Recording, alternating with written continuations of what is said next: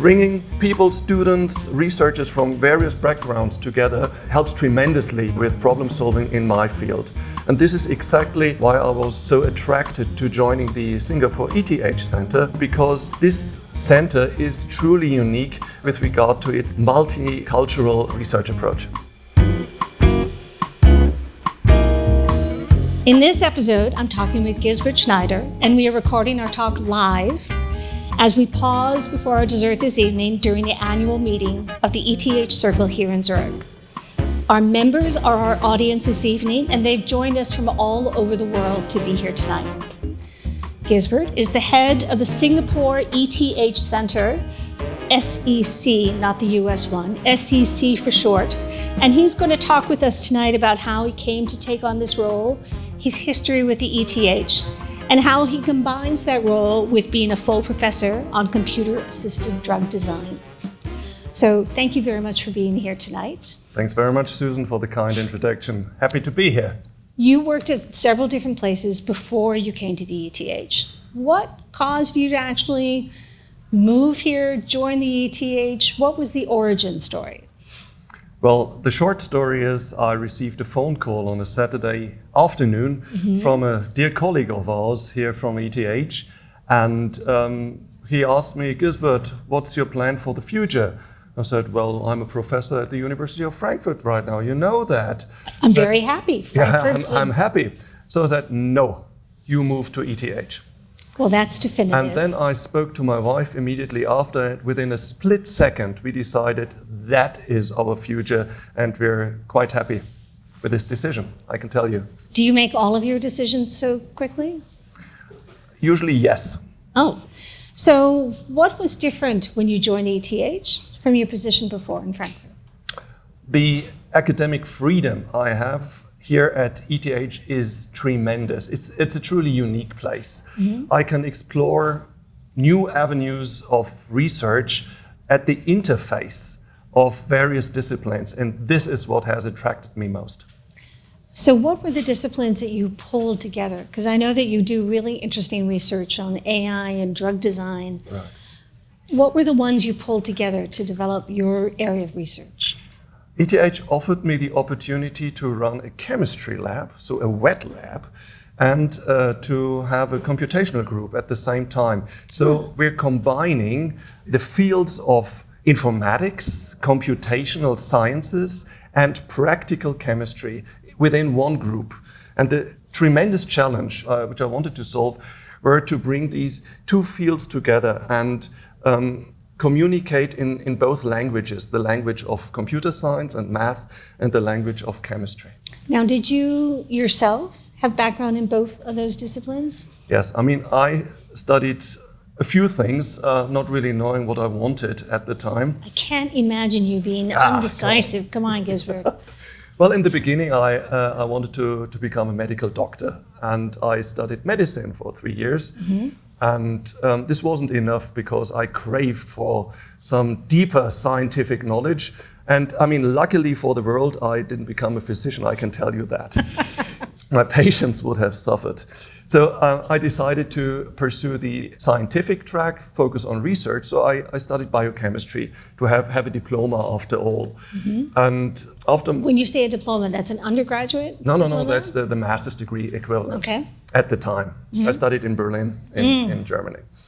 At the time, I had the first contact with computational modeling. So I saw these fancy images, these graphics of protein structures. Those sort of 3D things? Right. These 3D thingies. Right, sorry.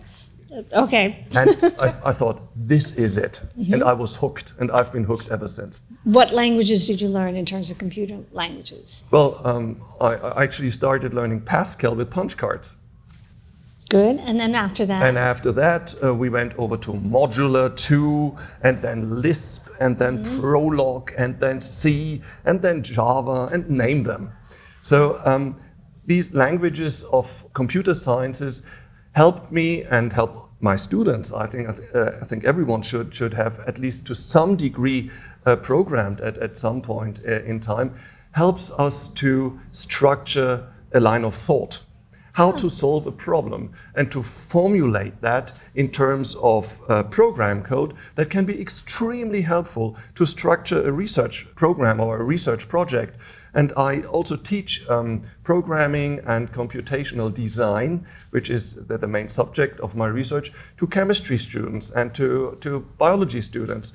And this is extremely well received, I can tell you that. And so my group consists of, I would say, 1/3 hardcore coders, programmers, 1/3 chemists, and 1/3 is a very diverse bunch. I'm sorry, what's the last third? The last third is a group of students and senior co-workers from physics, from medicine, from biology, even social sciences in part. And why do you bring them into the mix? Because design thinking is at the heart of what we're doing. Designing an object, in our case new molecules, by computational means, also requires the ability to challenge, to have someone ask the naughty questions, right? To challenge you with what you're doing. Why do you do that? How do you approach it? Is there an alternative? Because the various, say, engineers may have solved problems we're facing in chemistry, or an architect's thinking, the design process of architects, we can borrow from that for molecular design. So bringing people, students, researchers from various backgrounds together helps tremendously with problem solving in my field. And this is exactly why I was so attracted to joining the Singapore ETH Center, because this center is truly unique with regard to its multicultural research approach. So let's talk about that transition. So you were a full professor, you had various programs, grad students, postdocs, the whole bit. And then one day you just decided that you'd move to Singapore. Not really. And Petra said she'd come. Not really. Actually, it came out of the blue. I spoke one afternoon. I was called into the office of the president, and I was a little bit... This is during COVID? During COVID, right? I was a little bit tense, not really sure what to expect there, because usually if you have to go to the headmasters, Never a good thing. A different story. So, and Joel Maison was straightforward and asked me, Gisbert, would you be interested to take over the Singapore ETH Center as a director? And I looked at him, said, what, me? Yes, you are the one we need. I thought, well, let me think about that. And this time it took a bit longer than a few milliseconds, but of course I went home. I talked to my dear beloved wife, partner in science and life for many, many years now. And together we decided, let's go on this adventure. Now, should I assume from that the program in Singapore focuses on the area that you were focusing on? It doesn't, right? It looks at issues like the future of cities. Yes. So the Singapore ETH Center is about a healthy planet, healthy cities, healthy communities, healthy systems, and healthy individuals. And our slogan is, the future is green, clean, and healthy. There is no alternative. Okay, there's no plan B. There is no plan B, exactly. And we're developing approaches, solutions with hopefully tangible outcome to address these most challenging questions of our time. So it has not much to do with computational molecular design, at least not for now. But it does sound it is an area that benefits from a series of diverse perspectives. Right. That these are system issues. Right. And so architects and scientists and researchers working together can work on it. What's the most exciting project you're working on there? Oh, we only have exciting projects. I know. But of all those exciting projects, what are the 2 or 3 that you make it exciting to come to work? Right. One of our main work horses, so to say, is the Future Cities Lab Global. The Future Cities Lab is a program that was started by my predecessor, Gerhard Schmidt, 12 years ago already, together with our partners and friends in Singapore, to look at future cities. How do we want to live in the future? What makes a city livable? which sustainability issues do we have? I mean, given the fact that in approximately 30 years from now, we expect that roughly half of the world's population will live in an urban context rather than a rural context. We see it everywhere, also here in Switzerland. Cities become denser. And how do we cope with that situation? Which effects does that have on the well-being, on the individual health, on the, say, resilience of communities, for example? So here in this context, we have very exciting studies, for example, revolving around the question, what if I planted 1 million trees in Singapore? Where should we plant them? Which kind of trees should we plant? And all these decisions have an effect on, say, the climate, city climate, the urban heat island that arises from dense cities. We have several projects revolving around this question. For example, very interesting project, Cooling Singapore, how to mitigate the climate effect and the urban heat island effect in a city so that we can decrease or at least reduce to some degree further increase of temperature in a city. When he started the lab, and now when you're running this lab, the Future Cities Lab, it must be fascinating to do that in Asia, especially with the rise of these megacities. Right. I mean, Singapore is one of the cities of the future, as I'd like to refer to Singapore. We were, and still are, of course, warmly welcomed there, because this is a true partnership with Singapore to develop this kind of, say, research program. Singapore could be taken as an example of many of these for many of these megacities, in particular in Asia. But it's not only about megacities; it's also about the hinterland and the say relationship between urban densification and all the effects that has on the neighborhood with regard to economics, with regard to sustainable food delivery and things like that. So we try to approach these types of questions in a holistic manner. And that's the reason why we are so diverse with regard to backgrounds, knowledge, and culture. Can you give some of the stats about, it's not like 5 people, right? It's a large office. 12 years ago, it started with 2. Okay. And that was a very courageous, brave step at the time. Meanwhile, we've grown to, say, 120 permanent researchers and staff with 150 to 180 additional PIs and experts and research colleagues worldwide who spend time at the SEC for certain periods of time or with whom we are very closely associated. The SEC, the Singapore ETH Center, is part of the CREATE initiative in Singapore, which is an initiative by the Prime Minister's office. There is actually a physical tower in Singapore, and within this tower there are 11 such entities like the SEC. We have MIT there, we have Berkeley there, we have the University of Cambridge there, University of Jerusalem, and so on and so on and so on. And that makes up a worldwide, I think, unique setting where we can interact with colleagugs from the top universities and at the same time perform cutting-edge research and learn from each other. How do you manage both, 300-person research office, which sounds like a lot of areas of research, plus continue to run your lab in Zurich? I mean, do you ever sleep, or how does that work? I rest well, trust me. Otherwise, it wouldn't work. I mean, personally, I exercise every day. I go for a swim just to clear my mind. And otherwise, it's about community building and trusting in co-workers. And I have a tremendously willing and positively thinking staff.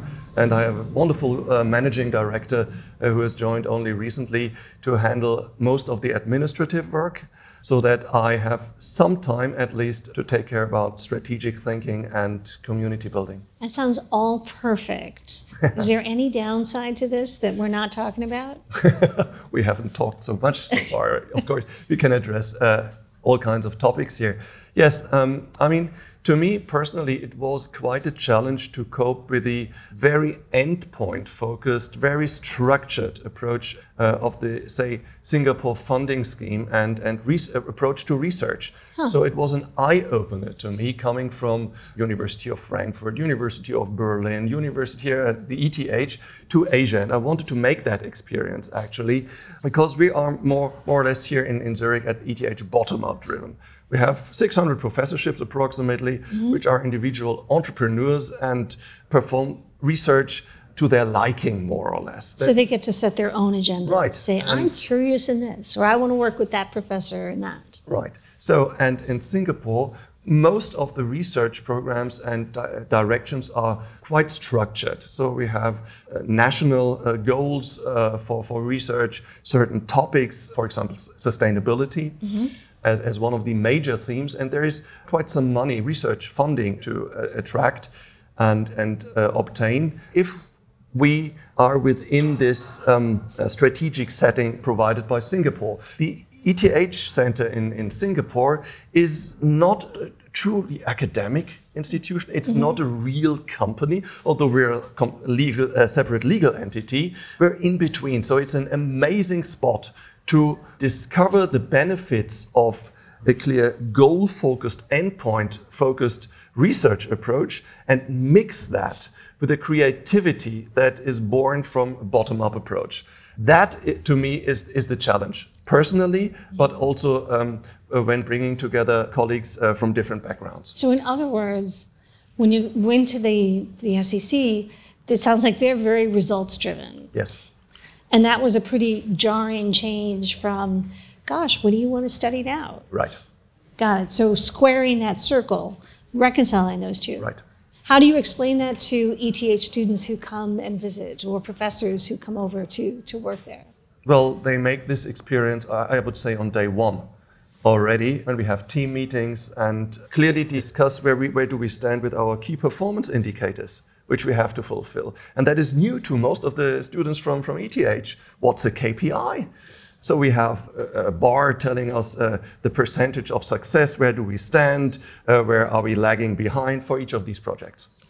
It's probably a good thing you worked in the private sector before you went to academia. Yes, you're right. I started my career actually at Roche Pharma in Basel in Switzerland. That was at the time a decision which was not lightly taken, simply because we ran out of money as postdoctoral students and no funding anymore. So my wife and I said we have to do something. So, and at the time an academic career was not really feasible for me or for my wife. So we decided let's try industry, and that was the best thing education-wise that ever happened to me, and I can only recommend that any researcher, any professor at some point spends some time in industry and makes that experience. And did you swim in the Rhine? Yes, I did. I can imagine. Now I have a note here to ask you about your music. My music? Yeah. Yes. What do you want to know? So, no, well, talking career development. There was a very brief period in my life when I had the, abstruse idea of actually becoming a rock star. And, really? Yes, I mean... You got the hair. Yeah, come on. No, at a teenager, I learned to play the trumpet, and I mean that wasn't really sexy at the time. I was about to say, I don't recall rock stars who played the trumpet. So, and my motivation to take up the guitar was actually I wanted to play in a band and meet girls. And be the front guy. And in fact, it worked out marvelously. Where did you grow up again? In the middle of nowhere. Well, actually in a tiny little town called Schlitz. Yes, some Americans will know Schlitz beer. Yeah, Humphrey Bogart's absolutely. favorite, the beer that made Milwaukee famous, exactly, right. And where is Schlitz? Where is Schlitz? In the north of Frankfurt, in the middle of nowhere, surrounded by forests. And I mean, as a teenager, once you hit puberty, you have to get away. You have to. How big was this village? This village, it's a small city. Actually, has city rights. Roughly 4,000 inhabitants. Wow. Okay. All right. So Very you rural. were the local rock star. No, not at that time. I started my rock star career in Berlin, and it paid off. I met my wife at one of the concerts. Congratulations. And you played bass guitars? No, I played lead guitar, actually. You played lead guitar. Did Yes. you sing? Yes. Whoa. Long time ago. But I gotten the wiser and I dropped that that ambition. Yes, I still play the guitar whenever I find time. We once had an ETH band playing at parties from time to time, but I'm still looking for a bass player and a drummer at the SEC to restart that. That sounds brilliant. And do you write music as well? I wish I could. No, there is no real talent. Well, I think future audiences are better off with me not doing that. I understand. Well, it sounds like you found your groove regardless. There you go. Okay. So there are some questions that we'd love to ask during these podcasts, just so to bring up some things. What is your favorite place to go in Zurich? Lakeside. And just look across the lake and see the Alps and take a deep breath, relax, and think to myself, what a privilege it is to live in Zurich. And where is your favorite place to have coffee? I don't drink coffee, but I drink tea. So possibly on my terrace at home. And when you were growing up, I think you've answered this question, but what did you want to be when you grew up? Actually, I wanted to become an engineer, travel the world to support countries with droughts to find new resources for drinking water. Well, it sounds like you're actually doing part of your dream now. Yes, then. yes. Because water's a big deal in Singapore, isn't it? Listen, thank you so much, Gisbert. Thank you, Susan. It's been a true pleasure. Appreciate it. I'm Susan Kish, host of the We Are ETH series. Please subscribe to this podcast and join us wherever you listen. And give us a good rating on Spotify or Apple if you enjoyed today's conversation. I'd like to thank our producers at ETH Circle and Ellie Media.